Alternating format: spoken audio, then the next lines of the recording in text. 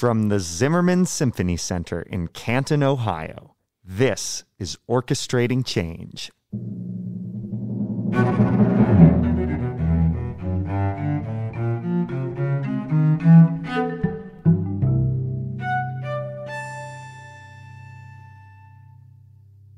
I'm Matthew Jenkins Yarashevitz, Associate Conductor of the Canton Symphony Orchestra. And I'm Rachel Hegemeyer, President and CEO. We are so glad you could join us. This podcast navigates issues that exist in the field of classical music and the world at large. We invite you to listen with open ears as our guests share their experiences and as we discuss these often avoided topics. We are joined today by Mario Lopez, Executive Director of the Billings Symphony in Montana. Prior to his appointment, he served in education and community engagement roles with both the Knoxville Symphony and the Sarasota Orchestra. Originally a French horn player, he studied at the University of Cincinnati's College Conservatory of Music, then worked in the for-profit corporate world before returning to classical music on the administrative side. Mario Lopez, welcome to Orchestrating Change.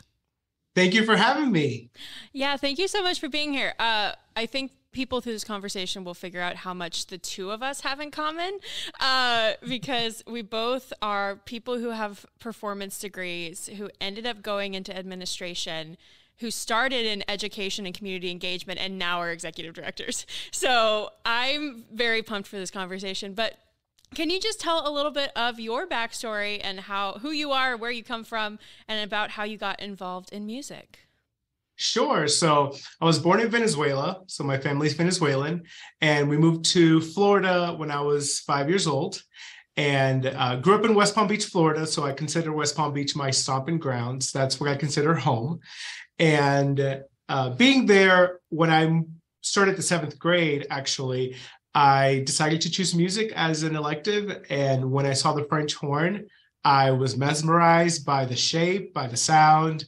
And I didn't want to play flute or clarinet because those were too many keys and it was way too hard and complicated. So the French horn only had 3 keys. And here we go. That was my overachiever side, of course. And I chose the French horn and fell in love with it and knew right then and there that this is something that I wanted to do for a living, performance, playing the French horn.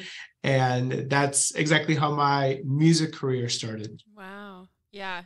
So you say there's too many buttons on those, and then you pick the French horn, maybe like one of the hardest instruments to play. Correct. And it's so funny because I'm a woodwind player myself, as is Rachel, and I was attracted more to woodwinds because I'm like, oh, just like the piano. I played the piano from when I was a child, and it's like, okay, the keys of the piano and the keys of the woodwind, and you just blow, and you don't have to worry about changing what your lips are doing. Yeah. And that to me was like way scarier than all the keys. Yeah. The young minds are really something fascinating. Yeah. So, but also a French horn is a circle and it has a cool bell. It looks real fun. Yeah. So you spent some time in my hometown of Cincinnati as a student of CCM. Yes. How was that? It was amazing. Like I said, grew up in West Palm Beach. Music was near and dear to my heart. Went to the Alexander W. Dreyfus School of the Arts in West Palm Beach. And that really catapulted me into this is what I want to do. I got my bachelor's at Lynn University at the conservatory there in Boca Raton, Florida. And then I went to CCM for my master's studies. And it was probably the most 2 intense years of my life. It was just so intense, so focused. The studio was so focused. My horn professor at the time, Randy Gardner, amazing, prolific, and just a real treat, honestly. I'm super honored to say that I attended CCM, and I loved it. I loved Cincinnati. And while at Cincinnati, just a recital away from getting my master's degree, I actually went through a lip injury. And that kind of ended my performance career. I didn't know it at the time, but I took a couple months off. I started getting my playing back up. I attended CCM Spoleto that following summer. So I was doing some playing, I was doing a lot of low horn playing, and it was just not fun anymore. I was always in pain. I lost stamina, I lost endurance, I lost range, and it was really, really difficult. And I realized that at that point, this is something that I cannot pursue any longer. And that was a huge shifting point in my life. And so CCM has amazing memories, and Cincinnati holds probably some of my darkest memories growing up as well. Yeah, that's Absolutely. so, I mean, so for those people who aren't brass players, people who don't understand the brass world, can you explain why a lip injury would be so detrimental to a brass player? Absolutely. This topic is very taboo. And speaking of orchestrating change, we should normalize how we talk about some of these injuries. It's very, they're very common, but it's very hard as a musician to say I have an injury, because you move on to the next person. You need somebody to play these notes. You need somebody to play the gig. And you're kind of like, great, there's other people out there. And so people are very afraid to talk about these, to potentially lose their shine or their spot. But I tore my muscle just right above my lip. And what happens is you can't continue to form or maintain an embouchure correctly. And so I actually tore my muscle, but it felt more like a needle prick. There's lots of stories of people tearing muscles, and it's an audible sound. I didn't, mine wasn't as drastic. Mine actually healed on its own, but there's a lot of people that actually get surgery, and there's tons of people that have gone through surgery that are playing professionally and are playing really, really well. Wow. So you can come back from an injury. Read lots of books, went to go see Anthony McGrail up at the time in Toronto, Canada, who was known to be a lip doctor for brass players. And I mean, did the whole nine. And so there's tons of books out there. There's tons of resources on how to rehabilitate your embouchure. And I did. There was actually quite a few things in my playing that were actually better post-injury. My tone was better. My low range was better.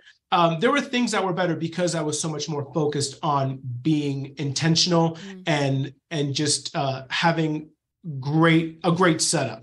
Yeah. And so at that point, some things were actually like, oh, I actually sound better than before my injury. And then other things, rear its ugly head, like no range or just stamina or pain. And so as taboo as it is, I think people need to talk about it more. And there is some light at the end of the tunnel for sure for a lot of our musicians, and some just have to move on. That's so interesting. I think about, so I know several people who, string players who have had shoulder injuries because of the way that they were taught to, like the way you hold violin is not a natural position. And so there's a lot of research right now going on into how musicians treat their bodies while they're playing. And it's kind of like sports medicine, like sports injuries. Like, it's playing a sport is dangerous. And if you do not play correctly and work out your body correctly, you will get hurt. Or football, people are running into each other, someone's going to get hurt. But with music, it's the same way. If you overplay, if you hurt, like for bassoon, I started to almost feel like I was getting carpal tunnel or something in my left hand, because the bassoon weight all goes onto the left arm, basically. So I have two seat straps. I have one that goes over the seat traditionally, and then I have one that hooks into the back of a chair and then hooks into the back of the bassoon. And so I can let go, and the bassoon's just kind of floating in front of me, which is very helpful if I feel myself getting tired at all. But that happened my senior year of my bachelor. And I was like, I had to grab my bassoon and it was bad. Like there was several concerts I was like, I don't know if I can keep playing. My arm hurts so bad. Yeah. Yeah. And I think people don't understand that musicians are very much like athletes, although I might not look like an athlete. But I tell people, go to the gym and pick up a dumbbell and just start curling and curl for 8 hours straight. And then come back tomorrow and do it again for 8 hours. And then come back the next day and do it for 8 hours. Eventually, your muscle's going to tear. Yeah. But there's not that much focus on that, because as you know, as music performance, there are just so many things that are vital and important in those 2 years, 4 years, whatever degree you're doing. And you can't possibly cover all of these things that are so important, but it really is very similar to being an athlete and warming up and warming down and taking care of your muscles and making sure you're stretching correctly and that you're doing endurance and stamina, and you can't just be playing all the time, you know. And so that's what happened to me. I was playing about 8 hours a day, and that's what happened to me. And you think that it doesn't happen to you, and it's never going to happen to you, and then it happens. So a word of caution: no one's exempt from getting injured, but being smart about this is truly the way to go about it. Wow. Yeah. Yeah. So after the injury, the horn was in the past, and you spent some time in the corporate world. I did. What were you doing in the corporate? This is a total 180 for someone who got a music degree and was pursuing a master's in music performance. What was that like? What type of roles did you have? Absolutely. So as you can imagine, I was very bitter. You know, I could have played horn all my life and maybe never made it, and would have been happy about it because there was always that what if.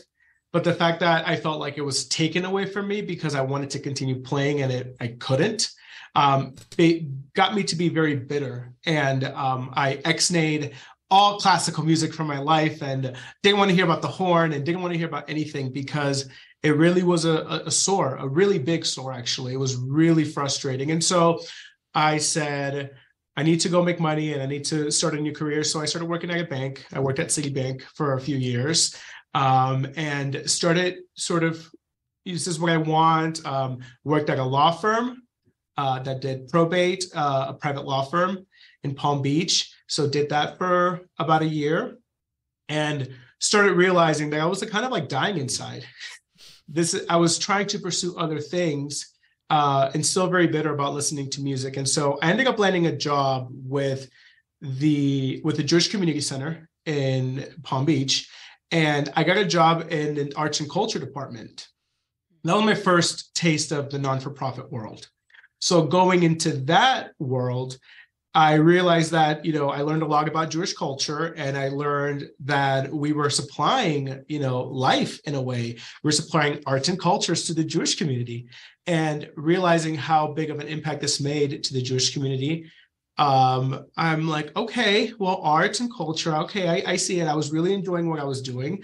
And then my boss at the time said, you know, I know you really like music still, and I could totally see you running an orchestra one day.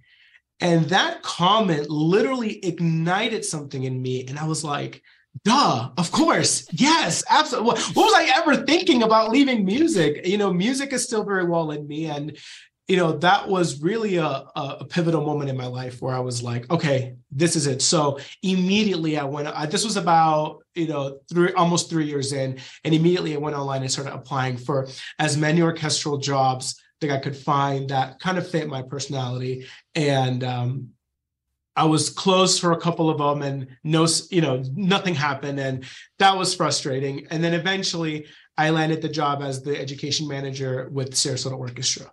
And that was actually my first orchestral job. And it was such a fresh, like a breath of fresh air, walking in there, listening to the musicians rehearse. And I'm like, oh my gosh, this is it. This is what I was talking about. And so, of course, education, because through education, I was able to travel all over the US. I mean, I attended Tanglewood Institute. I did Eastern Music Festival. I did the American Wind Symphony. I did CCM Spoleto in Italy. And there's all these things that I got to do through the horn and through education. I was able to go to college for free because of the horn. And so I think education and just having that influence my life in such a big way, I think it's so important for our youth. And so education was definitely the way to go. And living vicariously through these young people playing their instruments and trying out for Allstate and their first concert and their first solos and things like that. That was really fascinating. And so being in Sarasota in that realm really was sort of the beginning of it all. And just understanding that, yes, this is my passion. now I don't play, but I actually now get to live vicariously through the musicians, but I get to play a separate role that's equally as major, if not more important in some cases, to be able to drive and continue to grow this culture of orchestral playing. So it sounds like youth symphony was at least some component of your time in Sarasota if you were watching kids try out for Allstate. Mm-hmm. Absolutely. So while in Sarasota, I was heavily involved in the day-to-day tasks and running the youth orchestra program there. They have a wonderful youth orchestra program there with 8 different ensembles. And they have a wind ensemble, they have 2 full orchestras, and then they have, I think, 5 string orchestras. Amazing directors, amazing faculty there. It was just wonderful being there and being able to be part of something larger. So, as you all know, well, maybe not as a conductor, but as administration, as you know, it's all behind the scenes. And so the spotlight's never on you. But when you see these concerts, the YPC or the youth orchestra concerts come to fruition, it really just gives you a good feeling. You're like, this is what I'm meant to be doing. I'm meant to be, orchestrating a lot of these things, no pun intended, orchestrating this from the back end and really making a difference in these young kids' lives and just in people in general that are impacted by the symphony. Mm-hmm. Yeah. Well, when I first started here in Canton, I was our manager of education and community engagement. And so the person on staff I work the most with is actually, I was Matthew. It was Matthew and I, because as associate conductor, he does all of our educational content and he's the music director for our youth symphony program. So Matthew and I were, one of the first things I did was auditions for youth symphony and writing the script for YPC and picking the books for, and all of this fun stuff. And it is so, it's funny because when I was thinking about when I decided I wanted to work for an orchestra, because I was getting a degree in performance as well as arts administration. And I thought maybe I would work in the theater world because I'd worked for a lot of different institutions and I decided orchestra, but I did not just apply for education, community engagement stuff. I was applying for artistic operations. I was applying for a lot of different areas within the orchestra. And this is the one I ended up getting. And now it's really hard to imagine not having done it. I feel like people who are working in education and orchestra know everything else that's going on because the grants, the grant schedule, the market, everything. So, looking back now and then you were in Sarasota and then you went to Knoxville. I'm curious, what in your experience now kind of overseeing someone who is doing, as the executive director now, why is the education and community engagement personnel and that part of an orchestra just so integral to what happens here and how an organization can function? Absolutely. I mean, the youth programs and the education programs are equally as important. And some people beg to differ. And, it's one of those, I'm into memes a lot. So it's like one of those memes where like, you want this, right? And it's a picture of an orchestra. Then you need to have this, and it's a picture of a youth orchestra. Yeah. And it's very true. The future of the orchestral world is dependent upon these music educators and music administrators to continue to cultivate this art form that in some cases is dying, in other cases is thriving, just depending on where you live in the nation or the world. But it is something that's so important, and that, as we all know as music educators or backgrounds with music education, how it really helps you develop as a whole person, not just as a musician.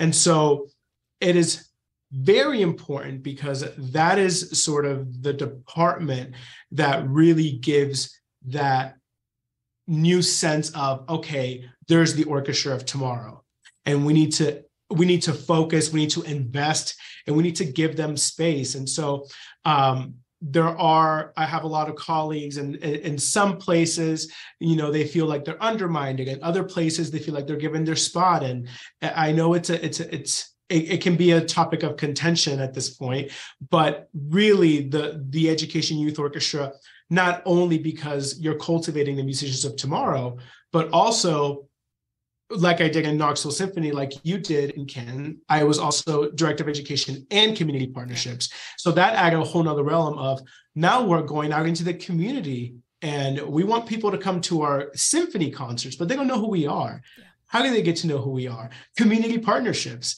and going out there and showing who we are and showing that, of course, we play these amazing concerts, but we also enrich lives and we impact lives and we heal lives and we heal souls. I mean, it sounds corny sometimes, but it's so true. Music is so powerful.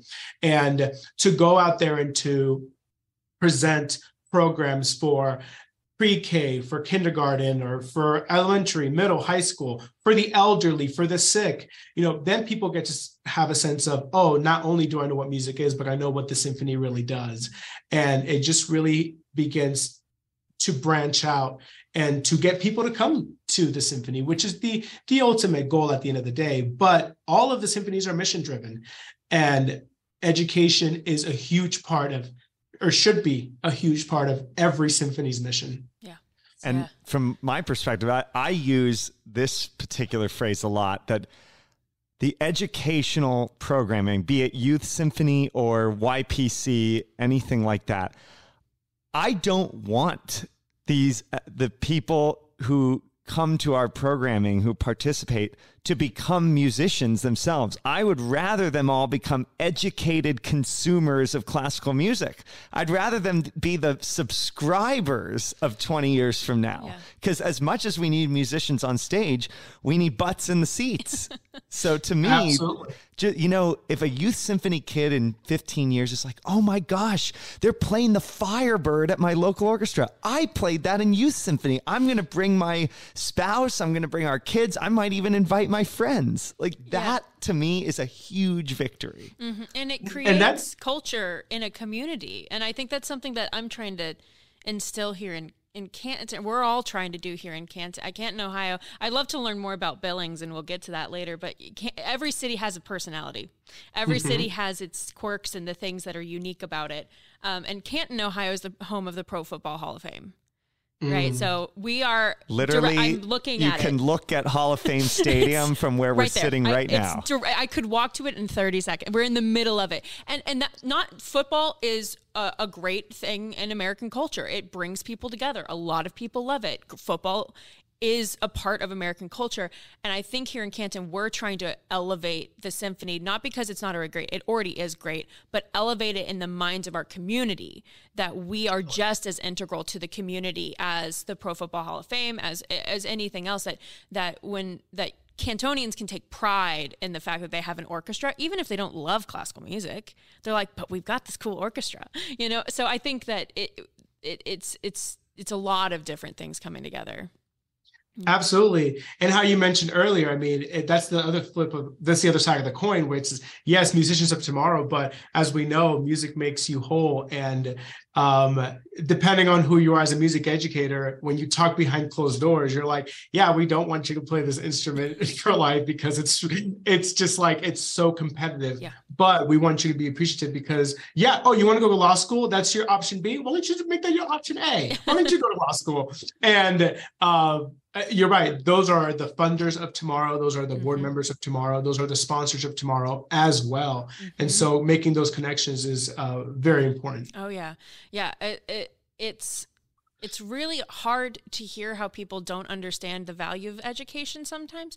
And I'm like, why am I having to explain this? I don't understand. But I think that for so long, like the math equation of how an orchestra worked just happened.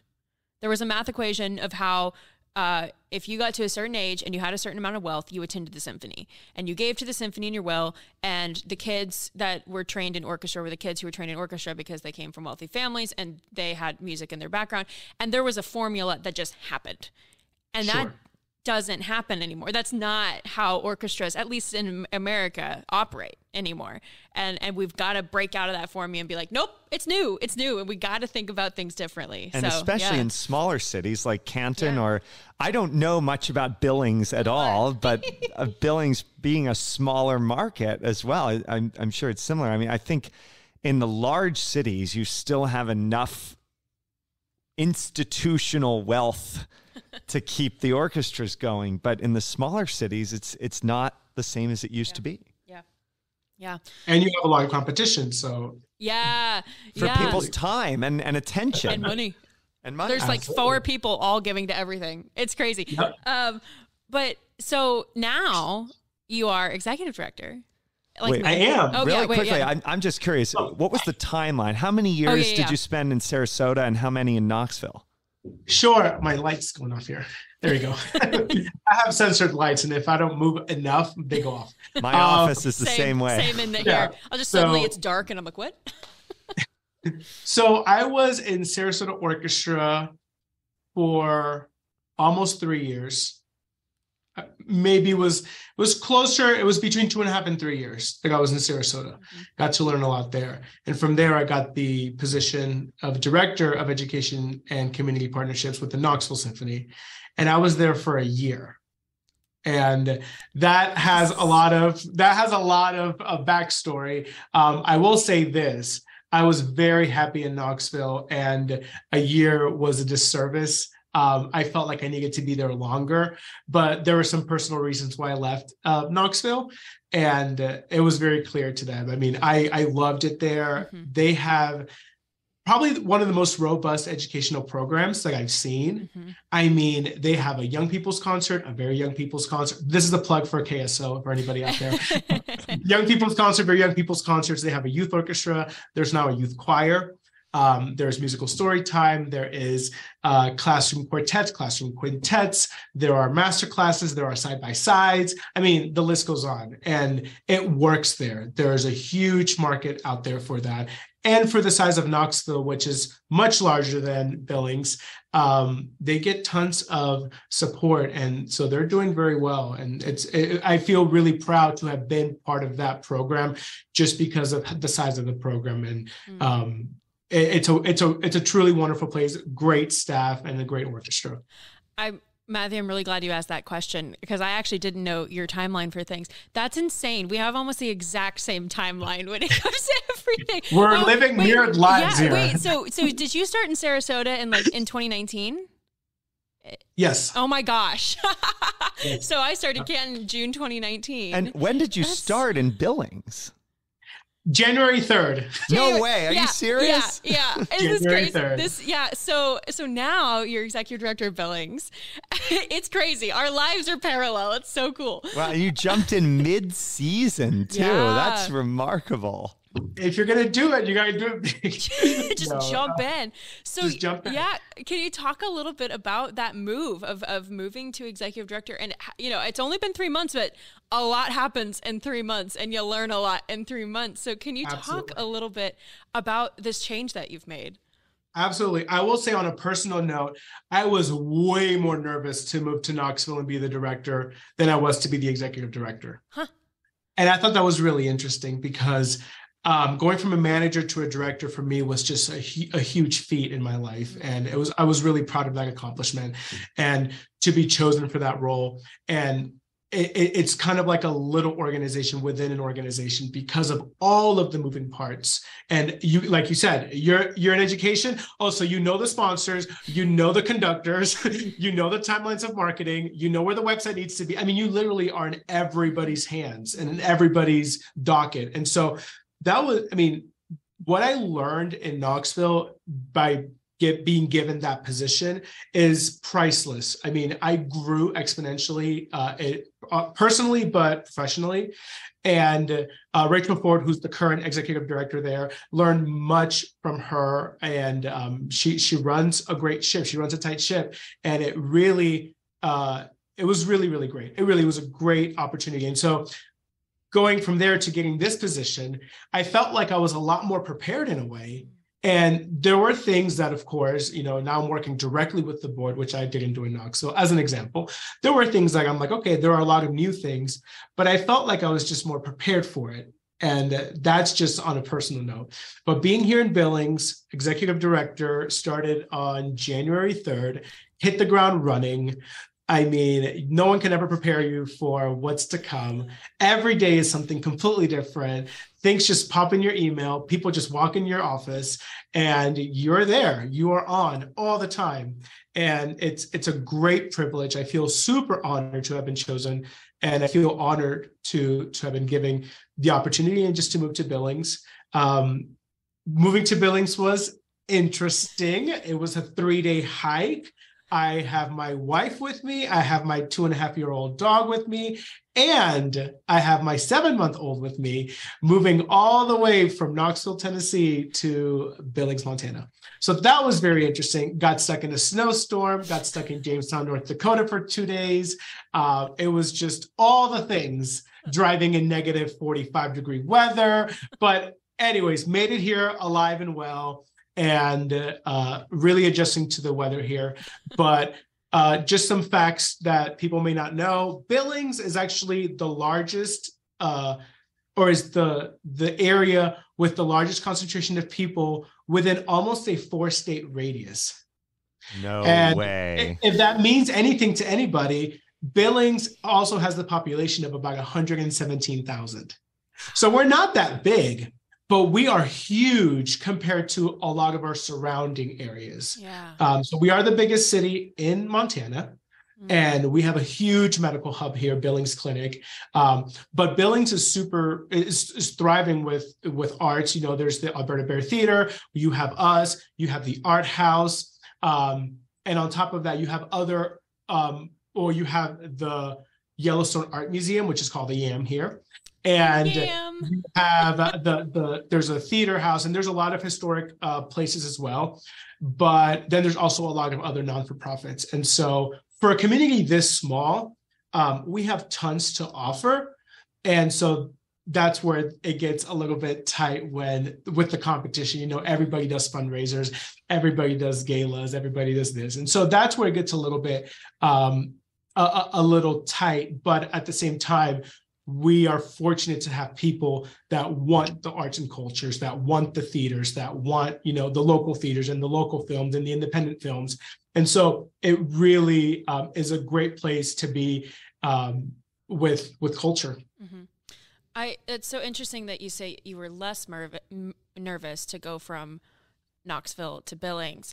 And, you know, my jump, because I went from being a manager to president and CEO.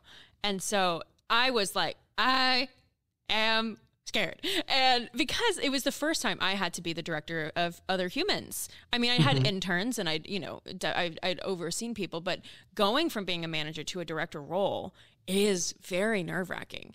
And there's nothing to prepare you for it other than get ready. I feel like a lot of my day is just a bunch of people asking me questions, and it's just me answering questions. And you know, the first week I thought, everyone's going to ask me questions. How will I know the answers? And now, you know, now that it's been 6 months for me, I feel much more comfortable with it. But I do agree that it's so scary to do that first jump off of going from being manager to being director. It is a very interesting, and for someone who was relatively new in their career when it came to orchestras. Absolutely. Yeah, says you had been doing this for almost 4 years. Our timelines are so insanely similar. It's crazy. Oh my gosh. Yeah. Wow. So along with being executive director, and for those listening, Mario and I have had conversations about this before, and one thing that we talked about was the dynamic between administration and musician, which is a really it's a really interesting and nuanced topic that has become a very hot button issue for a lot of orchestras in America, for unioned orchestras in particular. And it can cause, and has caused in the past, a lot of animosity between musicians and administration. And I think we really strive here in Canton to have a really good relationship. And I think as someone who is a musician myself, I understand why a union is important, and I understand that if we're going to be a good orchestra that people want to come see, we have to have the best musicians, and to have the best musicians, we need to treat those musicians with the utmost care and respect, and it's super important that we do that. And so I wanted to kind of throw the floor to you and to maybe give your perspective on this relationship that we see in orchestras. And I know that in Billings, you're not a union, but you do have discussions with the musicians, kind of in a union-esque type of way. So I'd love to just hear your thoughts on this topic and why it's such a hot button issue. Sure. I think we have to start with the fact that, starting with the fact that, yes, just like in any industry, there are organizations that are not run as well. And there are organizations that are doing well and organizations that are not doing well. And that's a fact. Yeah. Is there bad management out there by default? Of course. But are there organizations with great management? Of course. Are there organizations with musicians that have amazing attitudes and are not jaded? Absolutely. Are there organizations that have jaded musicians? Absolutely. So it's a balance beam, in my opinion. And it takes two. And so it is really hard when you have an amazing group of musicians that are wanting to do it, that are there, and you have bad administration. It's really unfortunate. Yeah. And vice versa. It's really unfortunate when you have an amazing staff and amazing administration, and the musicians feel like everything the administration does is against them, and they don't care about the musicians, and they want to pay them as least as possible, and they want to exploit their talent and have them play hours and hours at a time, which, as we know, it's not possible because there's a union. So that's why there's a union. They are protected. And even some orchestras that have unionized musicians, they're still like, we have to do this and we have to do that. And it's like, well, it's all within the rubric that you agreed upon. Mm-hmm. So that's where the balance is. And so ideally, you'd have a great orchestra with great mindset and a great administration that really work together. Mm-hmm. And that's not happening. The union started because musicians were being fired because they cracked a note, because they were late, because of this and that. And so that started to protect the musician. Yeah. Unfortunately, that has evolved to now just being a salary negotiation, and we want to get paid more. And, it's sad. Now, this is not all orchestras. And I can say from the press, that somewhere like Cincinnati Symphony seems to have a really good relationship with their administration. Mm-hmm. And they really have a good, it's a great example to see that they have a good relationship, that the musicians trust the administration. And you don't get there overnight. You have to see trust to be able to get trust and earn trust. You can't just trust somebody. Now, as somebody who's new to this organization, that's the role I'm playing. They have to see what I do the next few months for them to say, oh, you want the best for us or you don't want the best for us. Yeah. Now, being in Billings, our orchestra is not unionized. We do have union stage hands, but not on the orchestra. And we have an orchestra committee. The orchestra committee, currently there's 5 members. 2 of the members are actually part of our board, and they are voting members of our board. This is really cool. Which I think is great. That's really cool. But the orchestra committee really runs as its own unit. They have their orchestra meetings. They have their orchestra committee meetings. They vote. So it really runs. There are steps, and it's. I hate to use the word bureaucratic, but it is very organized. Mm. And so when it comes down to negotiations, it really is the orchestra chair and myself in one room.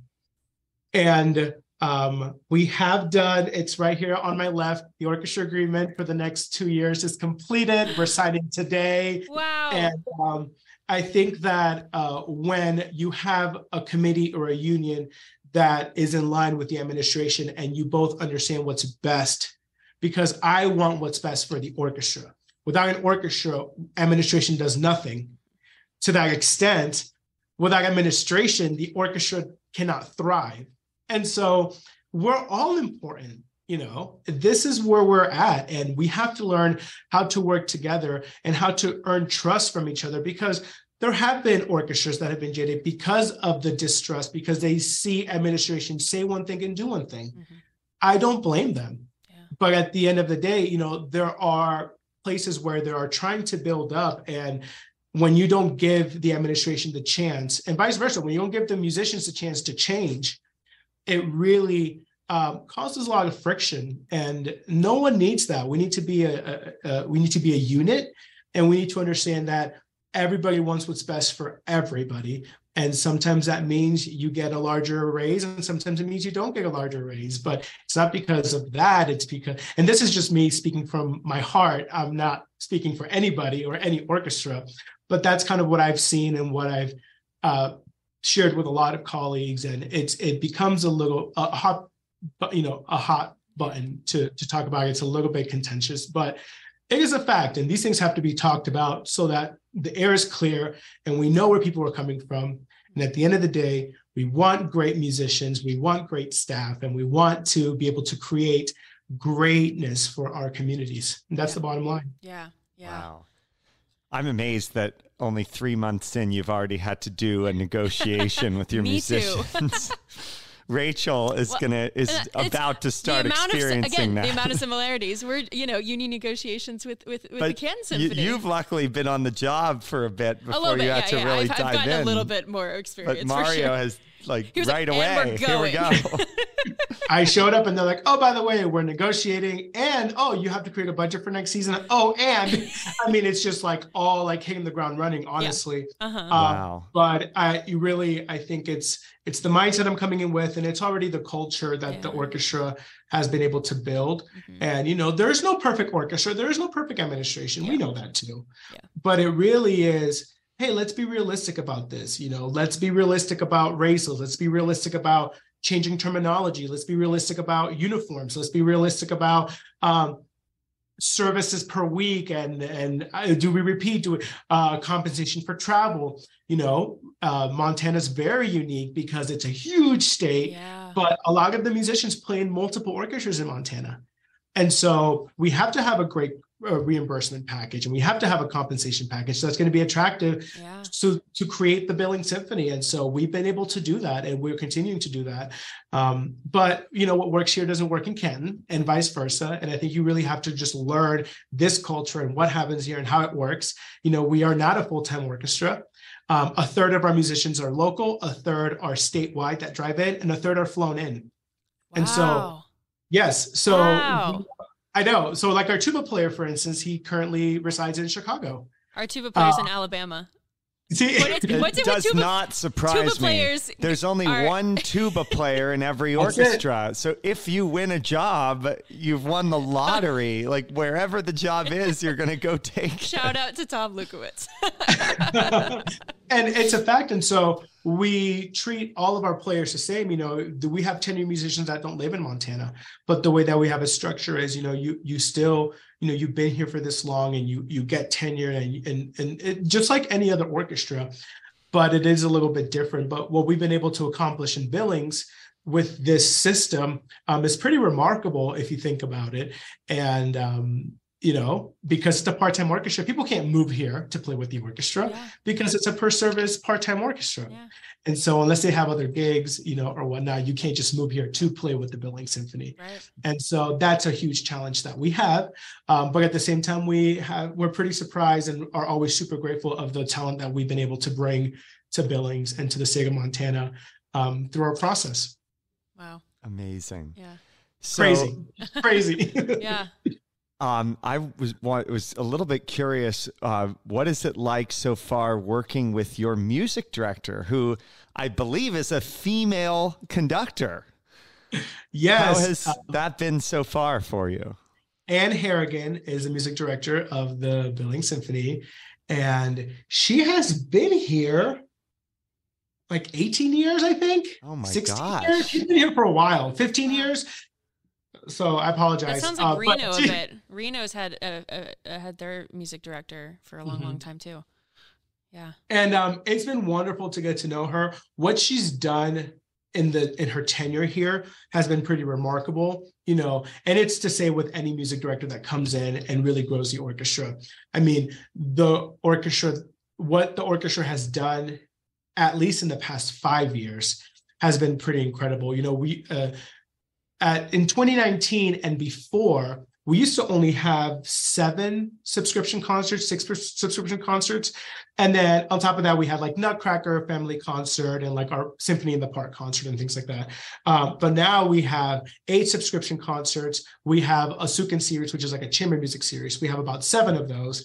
We have a free family concert, which we have 5 additional concerts to that. We have 3 special events, and and we have Symphony in the Park. And so the growth has been amazing. The fact that Billings has the Billings Symphony is pretty remarkable. Yeah. A place this size to have this caliber of orchestra doing this many concerts, that's a huge feat. I mean, that's a huge accomplishment for this organization. And so coming into that, I felt pretty lucky to be a part of this. It is we are a tier 6 orchestra, but we do a lot of concerts, and we do last season, we did over 120 educational and outreach performances free. Yeah. And so it's pretty amazing what we're able to accomplish. And yes, it's just like craziness, but this is, we're continuing to, hopefully in the next few years, continuing to grow, continuing to add concerts. And we are doing all of this by the generosity of our community. It feels like Billings is our sister symphony or something. I feel, because the fact that Canton has the Canton Symphony is crazy. Yeah. This is a freaking good orchestra. These musicians are insanely talented. The caliber of music that comes out of this orchestra is wild. It's so good. And the amount of stuff we do, like I don't know.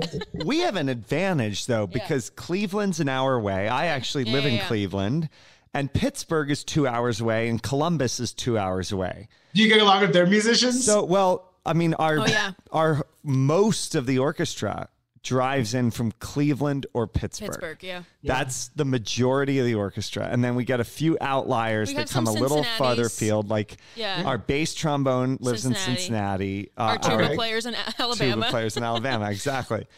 But we have the added, unlike Billings, where it's the biggest population center in a 4-state radius. It is bigger than Canton, but not too much bigger than Canton.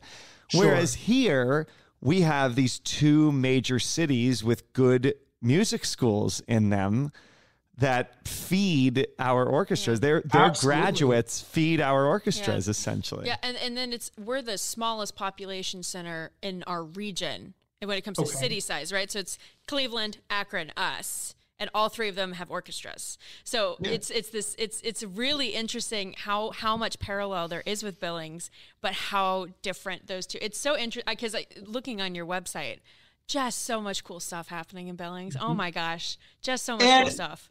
It's also a testament to Canton, because it really is a testament to how saturated some of these areas are. Yeah. And there is room for orchestras. There are plenty of musicians that would like to play jobs and would like to play. So the fact that you're in that little trifecta area really makes it more attainable for Canton, and we don't have a huge, we have MSUB, which is Montana State University Billings, but this is not the flagship campus, And so you have Bozeman that has a flagship campus. You have there's Montana State University, and then there's a University of Montana. And so we don't have those flagship campuses here. And so I come from Knoxville, where you have UT. Speaking of football, they bleed orange, by the way. So the balls, but not only that, it's they have UT and they have this feeder, and so being in a place like Canton, where you have these prolific orchestras, obviously, that have, and prolific schools, and around those orchestras, that you're able to, hey, you're not that far, it's a huge advantage for Canton. And so that's wonderful that you guys are able to have that type of caliber of orchestra where you are at. So at the executive director level, we were just on a peer call with Group 5 and 6 orchestras and thinking about strategic plans, looking to the future of the League of American Orchestras and what our orchestra is going to be. What do you think executive directors need to be kind of having at the front of their minds as we're kind of leading orchestras into the next 5, 10, 15 years? So that is a loaded question. And I know. Because it's like, what don't we do? What isn't in our forefront? What aren't we aware of? What aren't we doing? Yeah. And so I think on a personal note, in this position as executive director, one thing that I didn't get, as a director or as a manager, is that you are now spearheading a whole organization, not just a department. And so with that, with great power comes great responsibilities, right? And so with that, I know that my goal is, on one hand, is being financially stable, finances, money, budget. And that is a huge part of our job. But on the other hand is, with the passion and knowledge that I have, incorporating that into continuing the growth of the organization. Yeah. So what does that mean? That just means more educational exposure, of course, educational through me. And so, what can we do to continue to go to these schools and impact these kids? They just need one experience. Kids need one experience, one great experience where someone comes in and plays something amazing and they're like, that's amazing. I want to be a part of that. What do I do? Yep. That's all they need is one experience. And so I think continuing our community outreach, continuing our education, but also getting the privilege to work with our music director and putting our heads together and say, okay, well, we want to continue to grow our audience. We want to continue to be eclectic. Well, what can we bring in? And having a voice of power, not ultimate power, but a voice of power that I can steer the ship and say, we need more of these performances. Yes, we need to continue to do Mozart, Beethoven, Brahms, Mahler. I mean, that's what we do, of course. But there's a new generation emerging, and we need to have these more eclectic concerts, these more pops concerts, these more cover bands. Everything has its place. But that's one thing that I love about being a leader of an orchestra, is that I can now influence that change and saying, we are an orchestra for everyone. Our mission statement is enriching lives through music. That's our mission statement. And so what lives? All lives, old, young, marginalized, rural, everything. And we have and Billings is a very different beast in itself, because our communities that we are outreaching are actually Indian, our reservations, our Native American reservations. And so it's just a different part of the world here. Yeah. And so how do we go out to those reservations and we already have programs in place to go to the Crow reservation and to go to the Cheyenne reservation, and introducing these string instruments and wind instruments and getting them excited about potentially joining the youth orchestra or just having music in your life. It's just having that. And so that's one of the things I love about my job, is talking to people, talking to our donors, letting them know why they're giving and why they should continue to give and what their impact, what they've done. And that's probably my favorite part, is community engagement, education, and talking to our donors and saying, this is what you've done, and this is the difference you've made, and this is where we want to go. And would you continue? Please continue. Please continue. And tell your friends, bring your friends over. Yeah. Wow. Mm-hmm. So the impetus for this podcast, when we started it in 2020, we were inspired to start having these conversations by the death of George Floyd, and looking at classical music, our own organization and the industry at large, and realizing that it was not a particularly diverse space, and that how we started to have conversations with people about what we all can do as an industry to move the ball forward on this and become a space that is more welcoming to every member of our community. And I was wondering, are there conversations being had on this type of line in Billings? And have you brought something to the table that maybe they weren't thinking about before you got there? Sure. So they were very excited.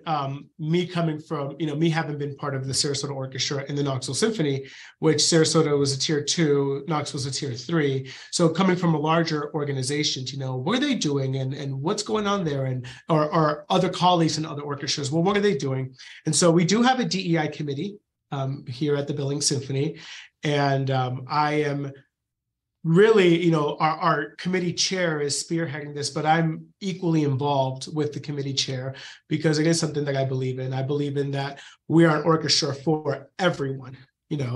We are an orchestra. We are a place that anybody who's anybody can come and enjoy and be transformed or have an amazing experience, have a humanistic experience, have an exceptional experience, have a once in a lifetime experience. I mean, that's what we believe. We believe that music is power and music is for everyone. Music is a human right and everybody should have access to it. And so some of the things that we're doing at the Billings Symphony is, we have our lights, there we go.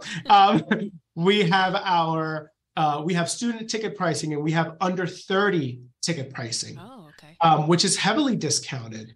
And so if you're under 30, you can get a full season subscription for like half the price as if you were over 30. Wow. And so for our youth orchestra, as an example, if you're part of our youth orchestra, you get to come to all of our dress rehearsals for free, because that's a whole different experience. And so we do have different programs that, it makes it equitable and makes it diverse and makes it inclusive. And so when people think about DEI, the original thought is marginalized communities, underserved population. And that is part of DEI, but that's just like, you're just like hitting the tip of the iceberg. DEI is much more than just race and social, economics and it is that, but it's also, what are your ticket prices? Can everybody come? That's part of it. It is, who are you inviting to be on your stage? It is, who are you inviting to teach your kids? It is, what regions are you going out there to influence? I mean, it is just, the great thing about DEI is that there's nothing that's not DEI, in my opinion. But everything is part of DEI. And so one thing that we are doing in our committee is we've looked at the past 5 years of our concerts and, what genre of music was played at those concerts?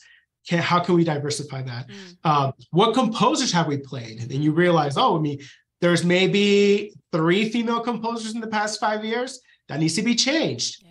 It's better than what we were doing for a while. That's 3 and 5 years would have been great for us at one point. Right? Or it's like, who are your guest artists? And I have them down by nationality. And it's like, you can see that there's an overwhelming amount of Americans, as an example, or people that are, born in the US. And then you have your sprinkles of, look, there was a Venezuelan person and a Cuban person and a Puerto Rican person. So what this led us to do is to say, hey, we're not doing badly, but there are places where we can improve. Yeah. And that's the first step. I say DEI is not a destination. It is a journey. Yeah. And it never stops because no matter how diverse you are, you can always do more. Yeah. And it's plain and simple. No matter how excellent your organization is, you can always be better. Yeah. And so DEI is definitely a journey. And that's how we're taking it into consideration. And we have a committee that's like an oversight committee that is really saying, let's get all these data, where are you going? What schools are you going to? How many of those are Title I? How many of those are rural? And do we need to continue to expand? Are you only going to rural schools? Well, no, you also need to go to Title I's. Are you only going to Title I's? No, you also need to go to the nicer schools or the better. You need to go to all schools. Yeah. It's everything. And so that really has given us sort of a drive to say, we have all this information. We are seeing some spots here. And then the staff takes that to the artistic committee, to the staff meetings, to the board and say, hey, we have a committee. This is what they found. Now that we're planning for the 24-25 season, let's fill some of these gaps. And that's where you start. I mean, if you go from no diversity to having one female composer, you're doing a great job. I don't think that, people are caught up into doing these huge things. And if you can, go ahead. But some of us don't have the budget. You don't have to do a Black composer because it's MLK. Is it bad? Absolutely not. Is it better than nothing? Absolutely. If you're going to do it MLK, do it. Fine, great. But why not have a Black composer in a regular series concert? Yep. And so those are the things. Is it bad that you're only doing this, in the month of June because of Juneteenth? No. Yeah. But why do your Chinese composer for Chinese New Year's? Why not do a Chinese composer in January? I don't know. Yeah. These are just some topics. And it's an ongoing process. It is, how can we be more diverse? How can we be more inclusive? How can we be more equitable? And those are just the conversations. Oh, we need to tweak that. Let's do it. Yeah. Then the next time, oh, we need to tweak that. Let's do that. And I think that little by little, people are going to start noticing, and people have noticed. Our Sukin series is super eclectic. Yeah, that's cool. We have Baroque music, and we have Celtic and Irish music, and we have jazz. We have a jazz band, and we have a pianist, and we have a string quartet that plays. We're going to have a cello quartet next year, and we have. It's like even eclectic mixes of instruments, And so that's sort of where we're at in Billings, and we're doing it one day at a time. I like it. I like it so much. Just out of curiosity, what is the demographic of Billings? It's mostly white. It's mostly white. I don't have those numbers off the top of my head, but if I had to guess, it's a huge percentage. It's mostly, I would say 60, 70%. Then you have, I would say about 20% Native American. Okay. There's definitely, there are 5 major reservations within our area. Yeah. So you do have the Native American population, you do have the white population, or and then you have a small percent of like everything. And so one thing that people don't know about Billings, even though there's not a huge population of the of other races, for lack of better terms, I went to the mayor's language, or the mayor's language dinner. And I went there. It was like my first month here. When I tell you that there were 320 people from over 40 nations, we have people that live in Billings that are Korean, that are Polynesian, that are Croatian, Venezuelan, a bunch of Latin American. And it was really interesting because where are you all the time? We want to see more of everybody. Yeah. And it's a testament to say, hey, there's a lot more things that we can do to reach these populations and the different types of demographic that really make living in Billings just that much greater. Yeah, I think it's also because every community is different. So being inclusive of your community is going to be different based on where you are and where you're from. And I think that's so interesting of a deep Native American population.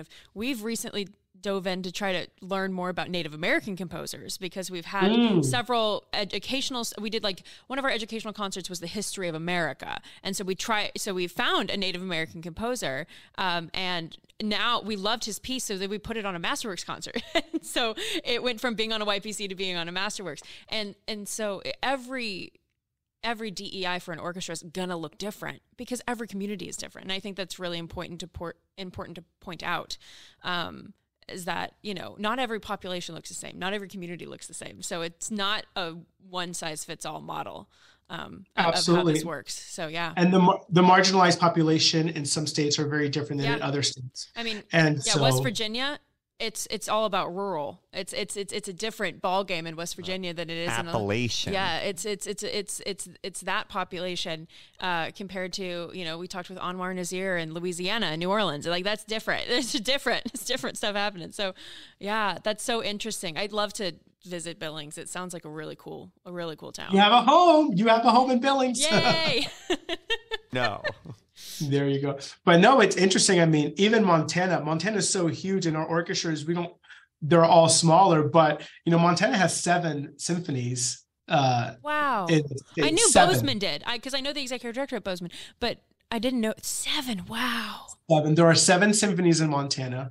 And for such a large state, like I said, some of us share musicians just because of, the nature of the musician pool that we have available to us and things like that. But yeah, it's pretty crazy that there are 7 symphonies in there. And then there's MASO, which is the Montana Association of Symphony Orchestras. It's kind of like our own little, it's very like League of American Orchestras, but like statewide. That's fun. California has one as well. Okay, yeah, so California does. MASO, Yeah.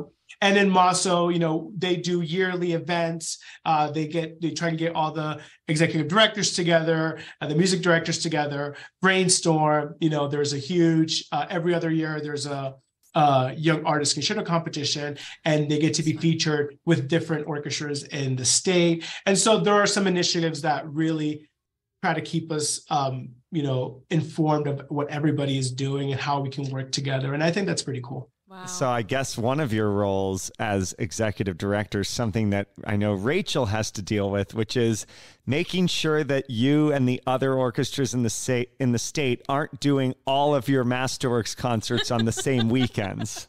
Scheduling. It's hard. So I will tell you that the way that the region, where we are regionally, we're like very, southeast. And so, having the concert on the same weekend as Bozeman could be rough because Bozeman's only 2 hours away. But like if Glacier Symphony was having the same night, yeah, we're not going to get some of those musicians. I mean, we're like on complete opposite sides of it. It's like 8 hours. Oh and so gosh. There are some, I know there are some orchestras that it doesn't have as much friction as when orchestras like Helena, Missoula, Bozeman, Butte, I mean, they're all like closer together. So if they all have the same evening, that can be a bit of a challenge for sure. Yeah, absolutely. Yeah. Well, we have so enjoyed talking to you today and really appreciate your time. I feel like I have a twin. Yeah. Well, now we know we live mirrored lives. We go. Obviously need to continue to be in touch. Oh, yeah. Oh, my gosh. I love building networks, and I love continuing to have a second, third, fourth opinion, because at the end of the day, we all share the same growing pains. Yeah. And so I love it when orchestra, executive directors and CEOs call one another and say, hey, I'm having this issue. Have you had this issue? What did you do? Yeah. And you kind of feel like you're on your own a lot of the times, and you are, and you could live in a silo and you can do whatever you want, but it's bigger than that. It's bigger than me. It's bigger than building symphony. It's like, it's a whole thing. Yeah. And so why not reach out to your fellow colleagues? And so it's been super fun getting to know Rachel and continuing to know what, she's doing and what Canton Symphony is doing. Yeah.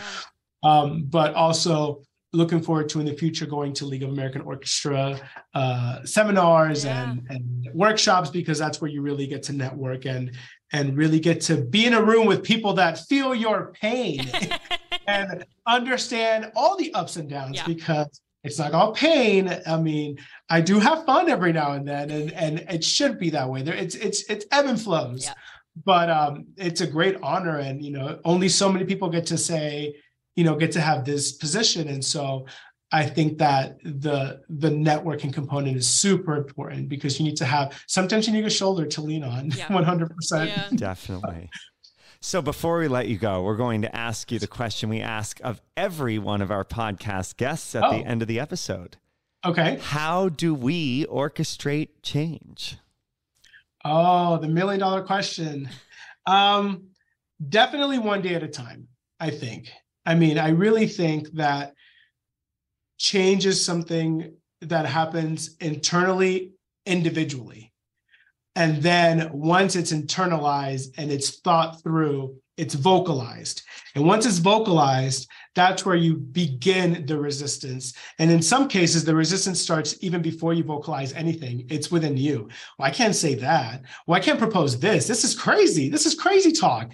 They've never done this before, ever. There's no way they're going to do this. And so there's obviously a battle before it even leaves your mouth. Mm-hmm. But once it leaves your mouth, then you have a whole second wave of resistance.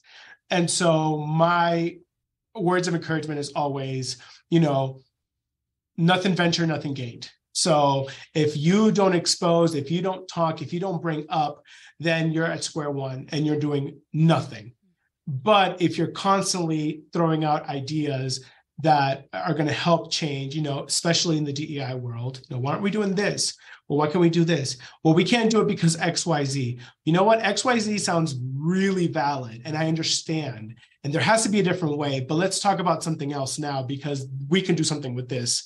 And so it's having a balance of what takes president and what takes a back seat. And there are many things that all of us could be doing now to continue change. And I think to that, I always say, don't be discouraged and don't compare yourself to anyone or any other organization. It is, if the change that you're making is making an impact, well, then that's where you continue. But you have to start somewhere. We all can't be New York Phil. And I'm not trying to be New York Phil. I'm trying to be the best billing symphony I could be. Yeah. New York Phil has tons of things I can learn from, but this is not New York. This is Montana and this is Billings. And so I can get great things and great ideas from our fellow orchestras, but then it has to go through a filter and it has to be like, okay, well, actually, and what's working in Billings, New York could never do. Yeah. They could never. But that's what makes this so amazing, is that it is not just one way of doing things.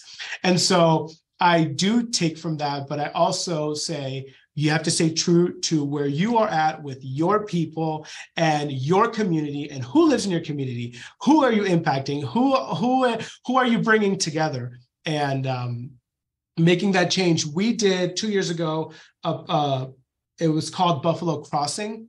And we had over 14 tribes represented. And they were native tribes. There were the ring dancers. They were the drummers. There were the Native American dancers. They were on our stage in full Native American regalia, dancing with a symphony orchestra. Like, how cool. That's like, so cool. Amazing. This was pre my time, but we're planning something like that for the 24-25 season. I love that. And so we have that access to something like that, and we continue to do that. And that has impacted our community in such a big way. And we're building bridges to our reservations. And that's tough. That's very tough. Just one day at a time, though, just one day at a time. But I say orchestrate change is one day at a time, and continue. It's about consistency, being consistent. Mario, thank you so much. We really appreciate it. Yeah, thank you both so much. We need to do this again. This is awesome. I love this, and I love what you guys are doing, and I wish you both the best and much success, because this is amazing what you guys are doing out there. So continue the hard work, and we'll continue listening to your podcasts. Mario Lopez, Executive Director of the Billings Symphony.